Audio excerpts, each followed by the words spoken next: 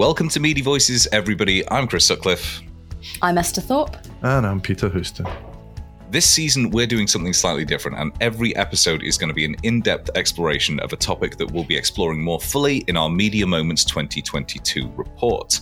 And as part of that, we're going to be bringing in a guest for every single episode. So this week, we are delighted to be joined by Chris Jansen, who's head of local news global partnerships at Google. And Chris, I believe you were a former journalist as well. This is true. So well, first of all, thank you for having me on. Nice to meet you all. And for all of you out there listening, shared with our host that this is my first ever podcast, and they promise they'll treat me nice. They'll treat me nicely. We'll be gentle. Let's hold them to that.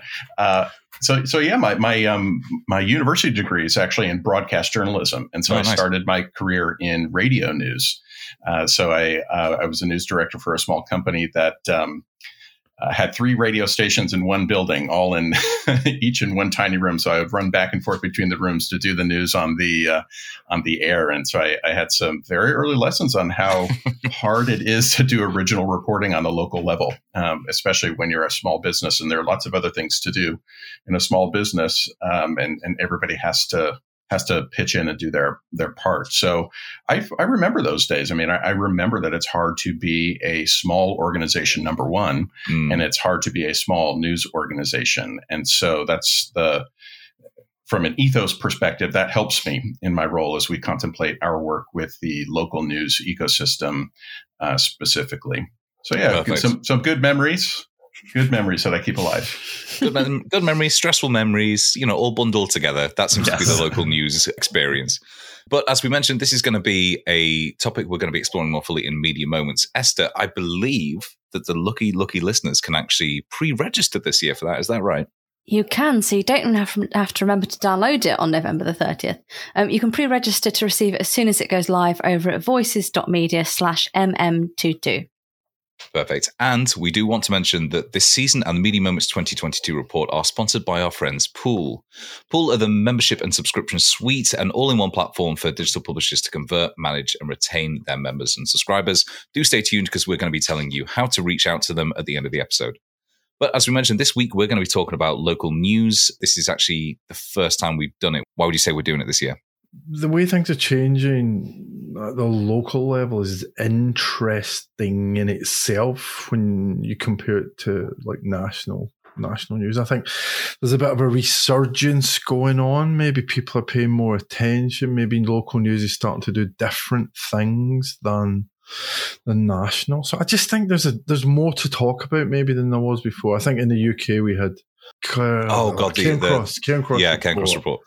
And I think that made people think, but was there any activity or action after that? I'm not so sure. But now I think we can actually talk about some real life examples, and that's much more interesting than talking about this sort of theory in a government report. Yeah, absolutely. And we've seen some new players coming as well.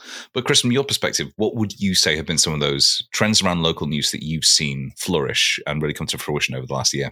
One of the big ones for me is evolution of business models. So if I speak about the United States specifically for just a moment, it's a couple of years now that local newspaper publishers have been telling us that their number one priority is to drive consumer revenue, namely subscriptions revenue. And advertising is a fast follow to that. And so it's been interesting to watch that evolve. That story has not changed much, but we're starting to see other things come into the starting to see is the wrong way to describe it, but I think they're being perhaps talked about more. And those include any other way to support a local news organization from a revenue perspective. And I think it brings up really interesting things like contributions, direct contributions, not just a subscription-based contribution, if you will. Mm-hmm. And the whole concept of looking at membership models for local news player. I just think maybe we're reaching this point where people really are understanding the importance of the local news providers in their communities and how important it is for them to directly support them somehow. We think a lot about these type of things at Google. I mean, our goal is to be helpful in any regard related to this. We genuinely believe in the criticality, how necessary local news is for communities and society, and we seek to be supportive in some way. So at the top of the episode, I was going to bring up the fact that, although we're going to be talking about local news, what we're equally talking about is the lack of local news as a result of trends that we've seen over the past couple of years. So, Chris, before we move on to go through some of the media moments from the year, where do you think that recognition of the criticality of local news is coming from? Is it from people seeing, the effects of a lack of it, from those news deserts? Or is it just because we are getting better as an industry at communicating how vital local news is, not just for the the media industry as a whole, but for the communities who it serves? Yeah, so this is certainly me search, not research. N equals 1, but this is kind of based on my my observations. I think it's all of the above. I'm stealing that me search. That is brilliant. I did. Oh, please, I didn't invent it. I stole it from somebody else, though I don't remember who. I love that. It's a circle of theft. It's fine. I could use that. I could use that to justify anything I say. Steal like an artist, as it were. I think there has been let's face it, there have been some extremely interesting things not to be flip about it, but from a political landscape perspective that have been happening in many, many parts of the world.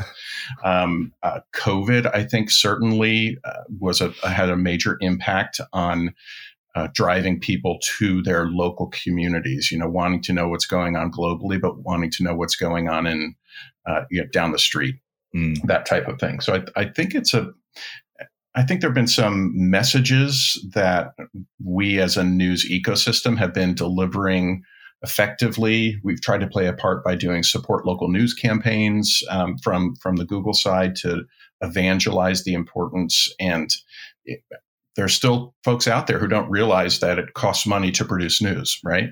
That it requires investment. And there's that dynamic because I think most people view their news as kind of a human right. It's like, of course I should have access to news. And it doesn't occur to them what goes into producing it. So I think having that discussion more is producing fruit. That sounds like a very awkward way to phrase it, but is having some impact here. And so perhaps that's what we're seeing. Nice. I'm so glad I asked that question because that is such an optimistic way to start this conversation, because it implies that a lot of the worth that people are placing in local news now is based on recognition of the good work that they've been doing. And I think that where we've seen a lot of that good news is in the local news startups. Esther, where have we really seen some of those startups come into their own over the past 12 months? Where? I mean, all around the world. Yeah. But specifically in how they're dealing with their audiences. Yeah, I think it seems to be that as sort of quote a lot of the mainstream organizations, legacy organizations have pulled back, the same kind of need has been there, and so you've seen media organizations spring up around those needs. And I think what has changed in the last couple of years, which wasn't so easy in the past, is that the infrastructure to set up your own media business, it's easier than ever. So Substack, actually, they put $1 million commitment to support local journalists launching publications, just email newsletters. So, you don't need to pay anything to Substack. You just log on to their platform and send an email newsletter, and you start to become a local source of news. Obviously, there's a lot more. If you want to do it properly, there's a lot more that goes into it. You need to, have rigorous reporting and standards. But we spoke to a number of people at the start of the year for a special episode on US local news startups, and a lot of them were sort of ex Tribune, ex Alden employees that increasingly were finding that they couldn't do the reporting they really wanted to, that really mattered to the community. So a lot of them jacked it in and ended up just starting up their own publications, and they're doing really well because the tech you need is absolutely minimal, and you can start generating revenue really quickly with a lot of the membership support schemes and things going on. Again, advertising infrastructure is very, very easy to pick up and plug in these days. A lot of them were saying there are business challenges as a learning curve going from a journalist to a business person, but it is easier than ever. And this is a blessing and a curse. It's easier than ever to start up your own publication and to start to fill that local news gap. And I can't wait to talk about my media moment later because it ties into that and it's not good. I actually think that infrastructure piece is really interesting because I spoke right at the beginning of the year, February, I think, with Ryan Heafy at 6am City. And a big part of what they did, because they grew really quickly, they ended up in like 24 cities over, 18 months. a couple of years. And a big part of what they did was the playbook that they produced. And it's exactly what Esther's saying. It's that proper, as long as you've got that technology, the baseline in place. What's really interesting about 6am City is they're actually putting human beings on the ground. And I think so are Axios. It's the same Axios model. You just need a newsletter and a reporter. But and obviously we've seen some good numbers out of Axios, and particularly Axios Local there, which hit 1 million email subscribers in June of this year. We can probably assume that's much higher now.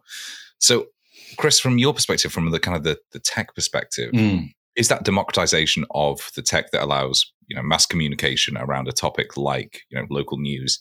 Is that something that has gone hand in hand with rising propensity for people to pay for digital news and increasing habituation from the public of paying for things online? Is that something that you think has kind of had I was going to say a glow up that has had a sort of an effect on the ability of these local news startups to generate enough revenue? I love this part of the conversation because Esther, what you surfaced is something that I and we at my company think a lot about. If we think about my perception is, or my observation is, that somebody who's going to start a new news organization, a hyperlocal news organization, maybe it's 1, 2, 3 people, they're usually doing that from a place of passion and personal interest. They're not doing it because they want to learn how to run a content management system, right? They certainly need technology. Not doing it for a quick book. They need technology solutions that just work so that they can focus on doing what they got into it for, which is producing journalism for their communities. So I think this is a really exciting area. And if we think about each of us as a consumer, we're so used to technology being seamless nowadays. Like we get annoyed when there's not an easy workflow to make an online purchase, like if it's more than a few clicks. So the societies are becoming conditioned to expect easy workflows from a technical perspective. And so I think that is beneficial to news publications, such as in their subscription workflows, to have tech that is easy, makes it easy for the user, and is a low lift from an engineering perspective for the publisher. Yeah, I will say I was actually reading something a couple of months ago about so that's great, and that in theory should mean that people all over the world can start off their own news publications. But when we were putting this together, I was trying to find examples of startups in other countries, and it's actually quite difficult to find. And there was a report earlier in the year that suggested that actually the philanthropic element in the US is far greater, and a lot of these startups will have they'll be quite reliant on gifts or donations from people, and that sort of, I suppose we call it kind of the billionaire financing here in the UK, at a much smaller scale. That kind of people with lots of money wanting to put some of that towards local news is definitely not something we see replicated in many other places in the world. And I don't know if that gives the US a bit of a kickstart, or if are people just not telling the stories of people in Europe and elsewhere. I don't know. I'm also not sure that there's the same news deserts. Yeah, problem in other places. We need to flag that. I was in South Africa, a month ago, 6 weeks ago, Media 24's internal conference. And I spoke to some people that were doing local papers, and they're still doing local papers. And yeah, it was interesting having conversations with journalists, because there's that kind of mixed thing of really proud to be doing what they're doing at the local level, but also thinking, well, actually, it's the shopping offers that are in my paper that are getting people to pick it up. And that, it's always been like that idea that people pick up their local paper because of the classifieds or because of whatever. So that's still there in some markets in a way that it's just not in the States, and probably not in the UK anymore. I think that could be fascinating, what these different markets look like, but I guess we don't have that information right now. I think Esther's right as well.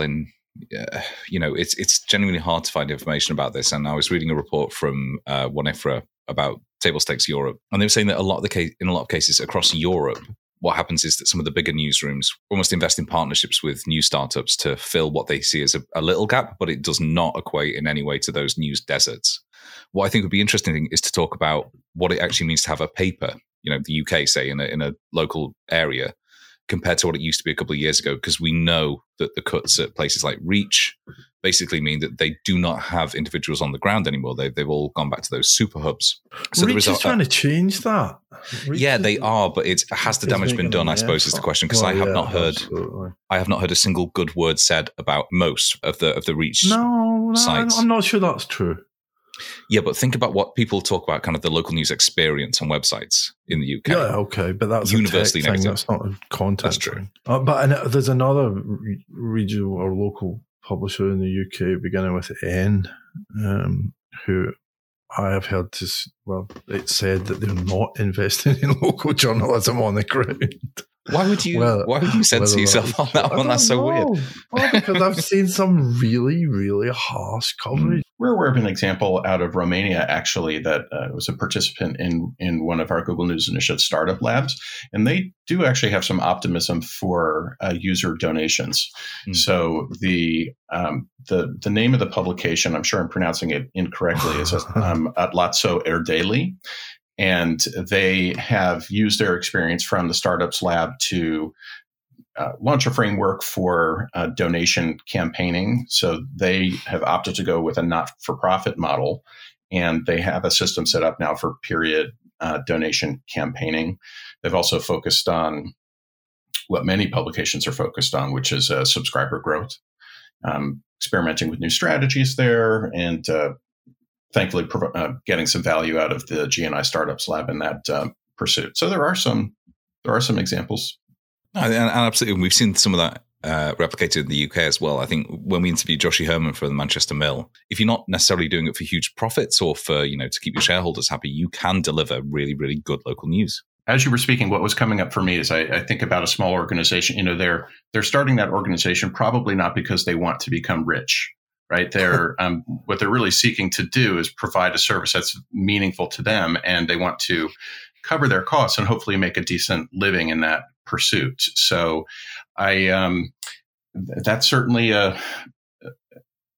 different than a much larger company that might be a public company that has an obligation to shareholders to drive profits. So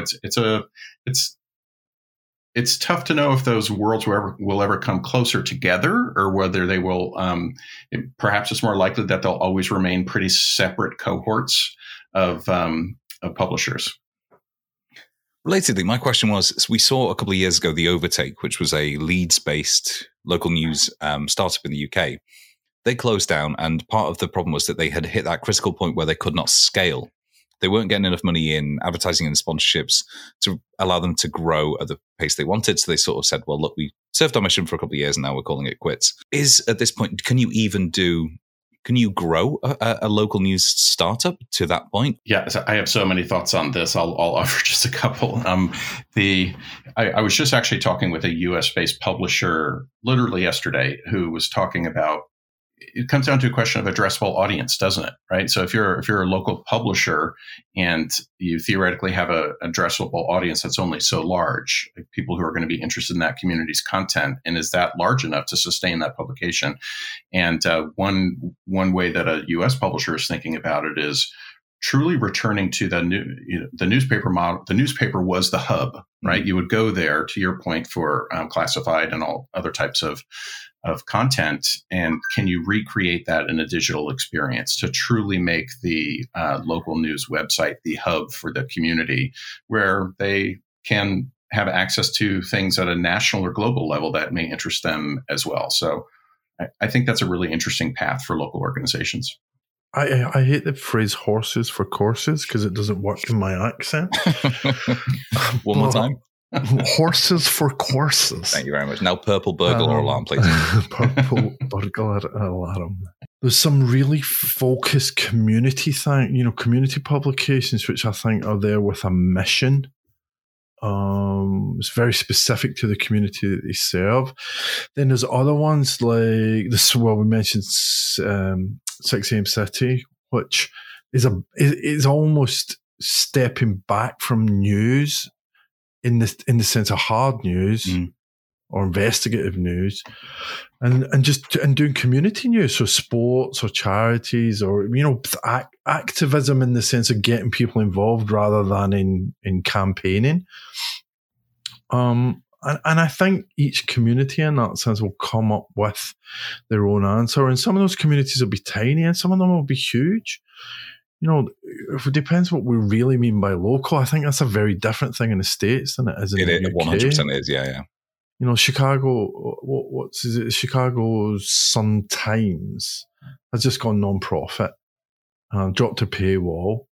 On one level, that's local press, but it's very different from the likes of the kind of Walthamstow Echo or whatever it is that prints once or twice a month and you pick up in your local grocery store. Yeah, but they all have their place.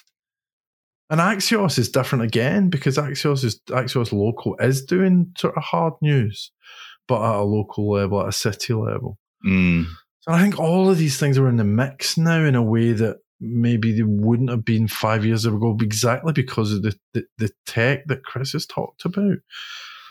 I don't think it's all about, I say this all the time, I don't think it's all about money. I think what Chris said about the passion is at the root of so much of what people are doing. But long term, it's the sustainability that comes. And sustainability is a two-way street, right?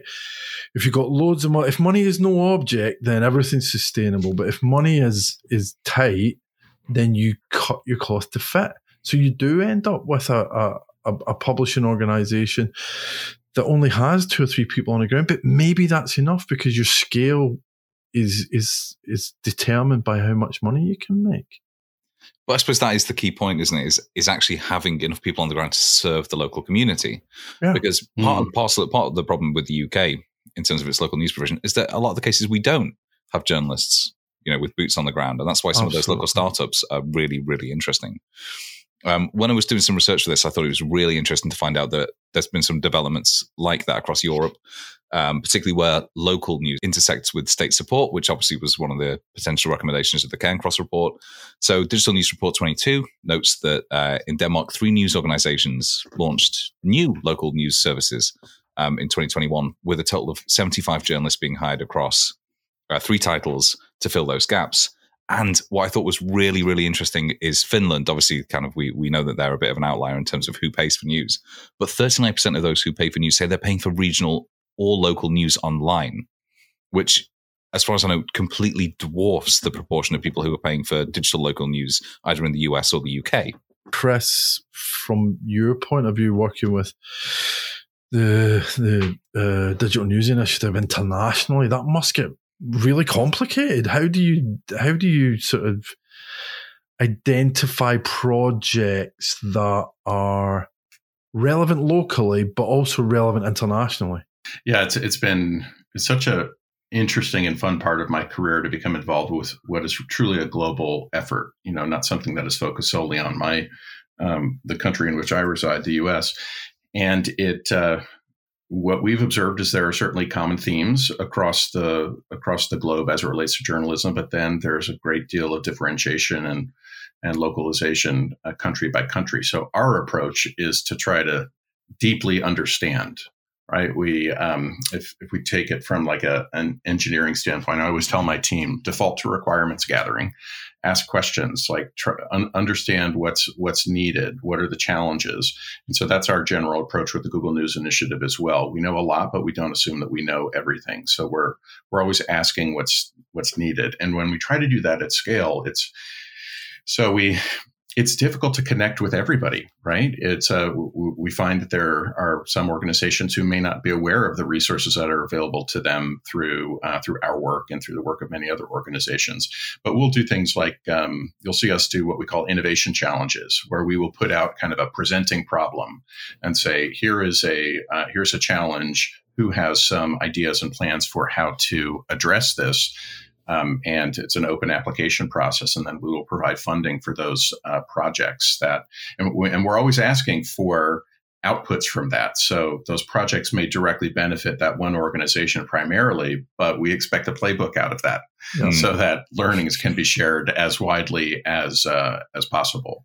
So it's not an easy thing to solve, but I think it's important to simply recognize the challenge as you've stated it, Chris, like to not assume that the challenges are identical country by country. I think that playbook approach is really interesting, that you can actually, you know, there's a process that you can start here and end up here and solve some of these problems. You know, and I think there is, my hope, or our hope is that there is a lot of stuff that is common. So if we take subscriptions, for example, the principle of presenting a user with subscription options and moving them through a workflow that to hopefully, you know, they convert and they become a subscriber, that probably doesn't look too different depending on where you are in the world. The digital advertising model is relatively similar across the world. I mean, certainly subject to local laws and some variation there, but at the end of the day, it's a website with some ads on it, right? Mm-hmm. And so I think there are a lot of learnings that can be shared broadly in that regard. And our approach has been, we like to do cohort-based learning. So we'll do subscription labs and ad transformation labs where we have a group of publishers who go through the experience. So they're being lifted by the content, but then they're lifting one another along the way by constantly sharing learnings. So going on then to our key media moments from 2022, which we always like to do to sort of like spark or rather highlight a couple of moments that we feel have been pivotal in the year. Mine is that the Digital News Report had a great data point this year about the disparity between younger and older people when it comes to local news. So it found that there's a 19 percentage point difference between under and over 35s when it actually comes to being interested in local news, i.e. news about my region, city or town. That's how they found it. And that's the largest disparity of any topic mentioned, you know, so it dwarfed interest difference in sport, in, you know, charity endeavors. And so it seems to me that there is a big challenge to be addressed here in actually appealing to younger audiences, particularly when it comes to local hard news. Peter, do you think that's been borne out with what we've seen in the UK? I haven't seen anything specific on the local end of things, so I don't know that. If I was going to say kids, no, it gets me slapped. You know, I'm technically still in that under 35. Yeah. I'm not a kid by any means. You and Esther.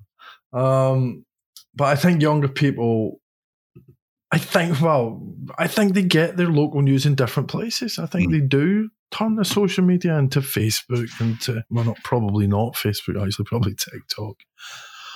But I think it becomes about their cohort rather than going to, my mom still buys her local evening paper. It's a town of about 150,000 people, probably less now. She still buys it.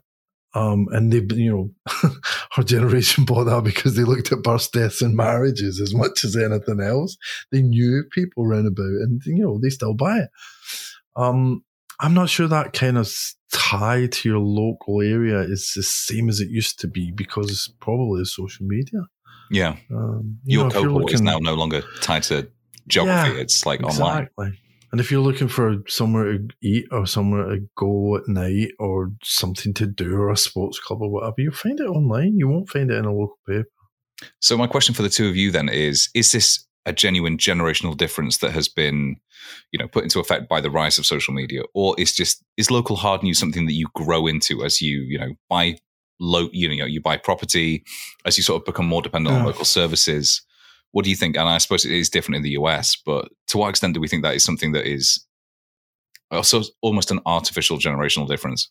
My take on that is it's almost an anthropological question, not a news question, right? It's just about human behavior.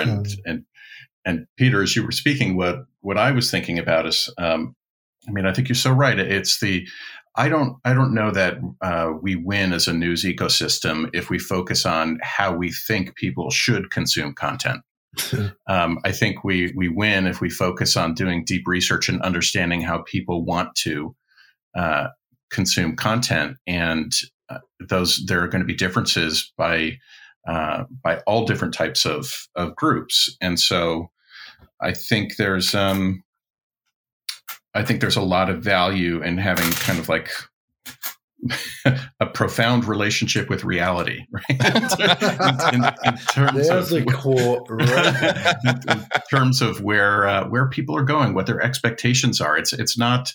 I don't know that it's about a disinterest in knowing deeply what's going on in one community. It's just that we as human beings, we have varying identities, and we develop our identity through a bunch of different sources. And I don't think it means that local is less relevant. I think it's just different. Chris, I think you've got to the heart of every single issue with the modern media landscape there with that one phrase. That's not just local news. Put that on a webpage and stop. One of the things I would say is that there's two things going on here that I think is, one is good, one is bad. I think that actionable, almost service journalism, I think people will step into that gap quite easily. That's what 6am City is doing, and I think local groups on Facebook and whatever will do that. So here's my local football team, or here's my local I don't know, Scouts, Boy Scouts or Girl Scouts or whatever it is. That stuff will get done because people care passionately about the things that they're involved in. What won't get done, and this is the bad part, is the kind of hard reporting on what, on your asshole local councillors, and actually picking them up on the bad things they do. That investigative reporting, or actually it's not necessarily investigative reporting, it's just showing up to council meetings and listening to people talking utter nonsense. Making sure that they know we know that they're talking crap. And I know, so the guys at Social Spies at the Walthamstow Echo or Dispatch, I think it's called, they do that stuff. They actually go to council meetings and report on that stuff, and that's really, really important. And that's not going to get picked up the same way, I don't think. No. So there is, if younger people are not involved in that sense, then that could become a problem from that democratic deficit point of view. Just going to end my little section on a note of optimism, though. There's a really good Press Gazette article about why Bristol has become a remember that? Local news oasis almost. And as part and parcel of that, they are talking about how younger people in Bristol, because they comprise, a huge section of the population, from students to, it's quite a cosmopolitan area, so a lot of young people like to move there, are genuinely supporting some of that hard news. Yeah. So there is hope here. It's just about finding a way to, as Chris mentioned, find that roadmap and make it sort of more widely applicable. But Chris, I am fascinated to hear about what you've chosen as your key moment from the past year, because it just seems to cut to the heart of so much of what we're talking about when we talk about local news and how it funds itself. Yeah, I liked reading a report that came out of Lion, which is a U.S.-based organization for smaller news publications, and their research showed that the income of, the revenue of these small organizations increased from 2020 to 2021. And the data showed that some of that increase was driven by contributions directly from the community. And I think that's really interesting. I mean, it goes back to what we were starting to talk about at the beginning, which is, is this evidence that there is an increased understanding of, we as consumers of news, that news is hard to produce, and news requires support and supporting the business model in a variety of ways. So I thought that was cool. We heard similar sentiments from one of our moments as well that we enjoyed. We did a community news summit in the U.S. Just a couple of months ago, and lots of great learnings came out of that. I was what I liked hearing. What I thought was interesting is my career at Google actually started more in the ad side for publishers, and so I have a bit of a soft spot for ads. And the digital advertising session at that community summit had some of the, if not the highest ratings of any of the sessions. So all around the table, all have the potential to thrive. Nice. I wondered, not to throw cold water on that, but obviously we've heard that there is potentially a global slowdown in ad spend coming over the next couple of years. We've had everyone from Martin Sorrell say it. Zuckerberg's been saying it. Is local news poised to take advantage of that slowdown in sort of the smaller entrance into that space, or are we just as exposed to that as anybody? My observation, and from talking with publishers and on a local level, local marketers are still going to need to try to achieve their business goals. And local marketers are very interested in local publishers as marketing partners. And I think that is a bit shielded from some of the massive shifts that we see in programmatic advertising from major national and global advertisers. So I think it's a bit different. In some ways, I think smaller local publishers have an advantage there because they can provide connection to communities that some larger publishers cannot. So I have some optimism in that regard. And Peter, based on the fact that you were nodding quite vigorously towards the end of that, that's something you share. I agree with that. Yeah, because I think that kind of, we saw it during COVID, the growth in that kind of local advertising. And I think a lot of that is, it's almost a direct response advertising thing. It's like I see a restaurant, I book a table. Or I need, some kind of DIY supplies or whatever. And so I go to my local shop. And I think that is a different thing than whether some big brand wants to take a Super Bowl ad or whatever. I think that's a very different kind of advertising. So, my media moment. There were loads to pick from. I actually found this really hard to choose. There was a really interesting report from the Charitable Journalism Project about how local Facebook groups are supplanting local newspapers as the default source of information in many British towns. And I kind of thought, well, this must be happening in other countries as well, given the prevalence of Facebook. I know we discussed it a bit when it came out. The report came out at the time on the podcast.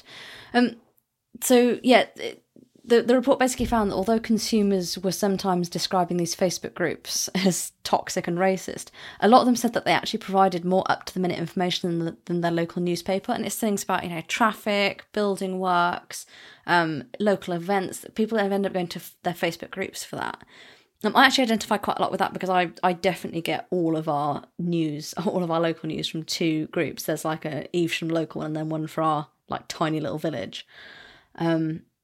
And yeah, I find them really, really useful, and I find myself using them for exactly the same reasons that I would probably normally go to a local newspaper. But our local newspaper is terrible. But there's one example. The town of Trowbridge in Wiltshire has 44,000 residents, and more than 30,000 of them are in a single Facebook group.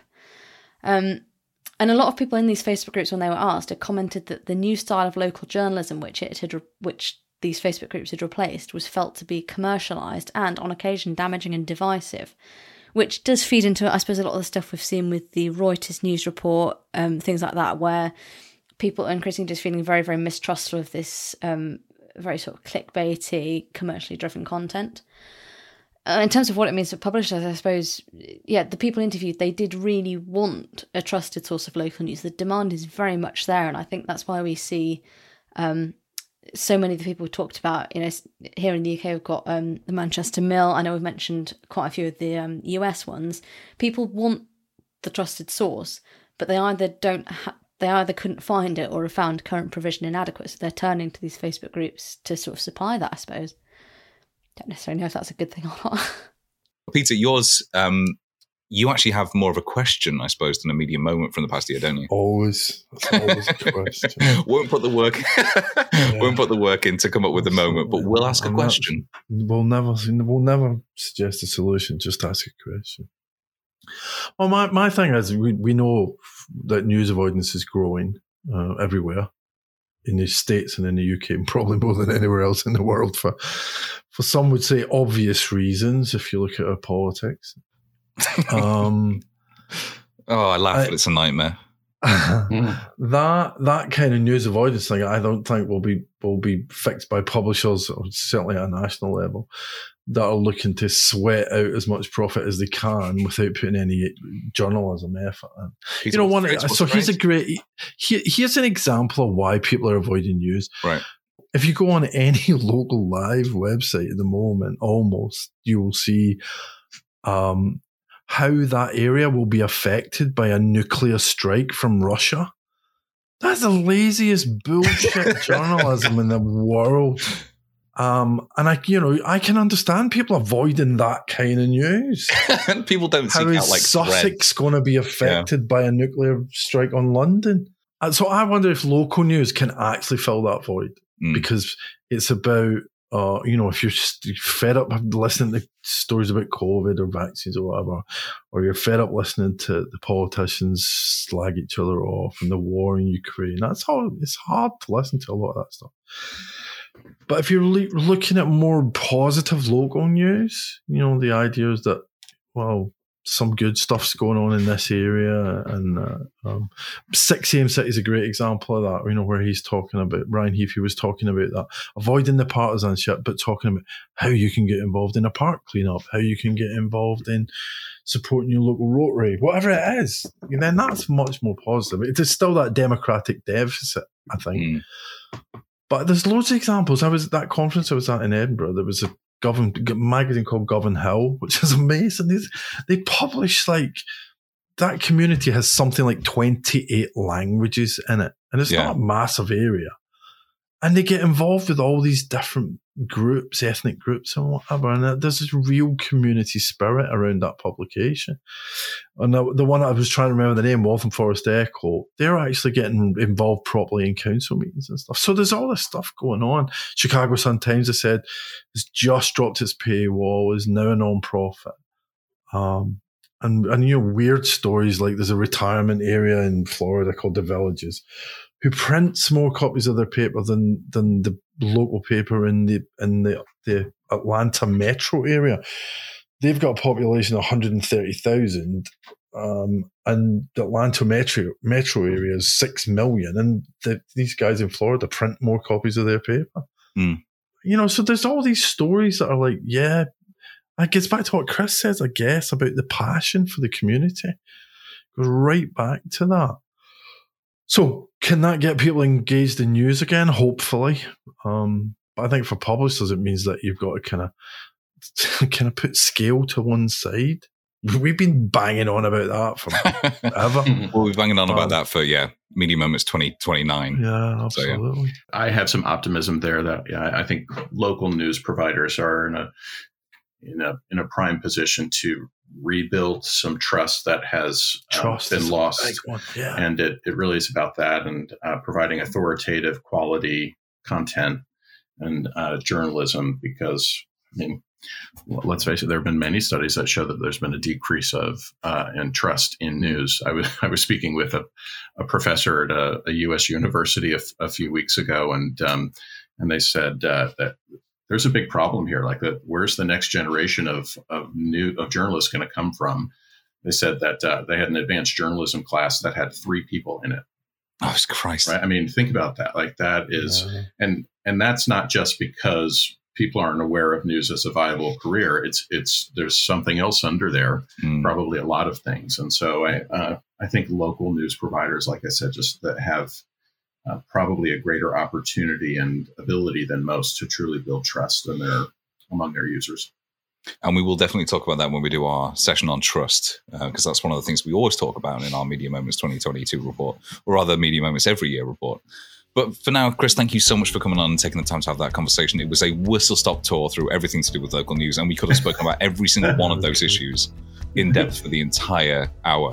So thank you so much for coming on. If anybody wants to connect with you, where's the best place for them to do so? LinkedIn. Find me on LinkedIn. There's another Chris Jansen out there who is the CEO of Kantar Research. So make sure you find the right one, because it's been confusing because I used to work at Kantar. So it's been quite confusing for a number of people. But if I could just leave your listeners with one thing, if you're a journalist, if you're a news organization, or planning to become one of those two things, and you're wondering, here's a challenge I have, is there any way that Google can be helpful? Please assume the answer is yes, through a variety, programs, products, and partnerships. We're in it for the long haul.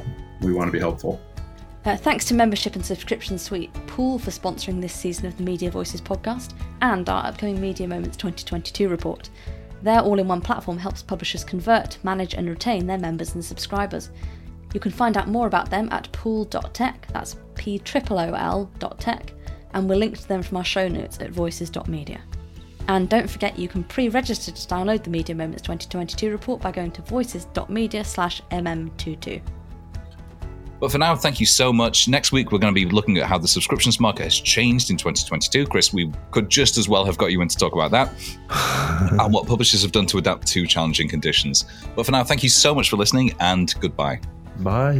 Goodbye.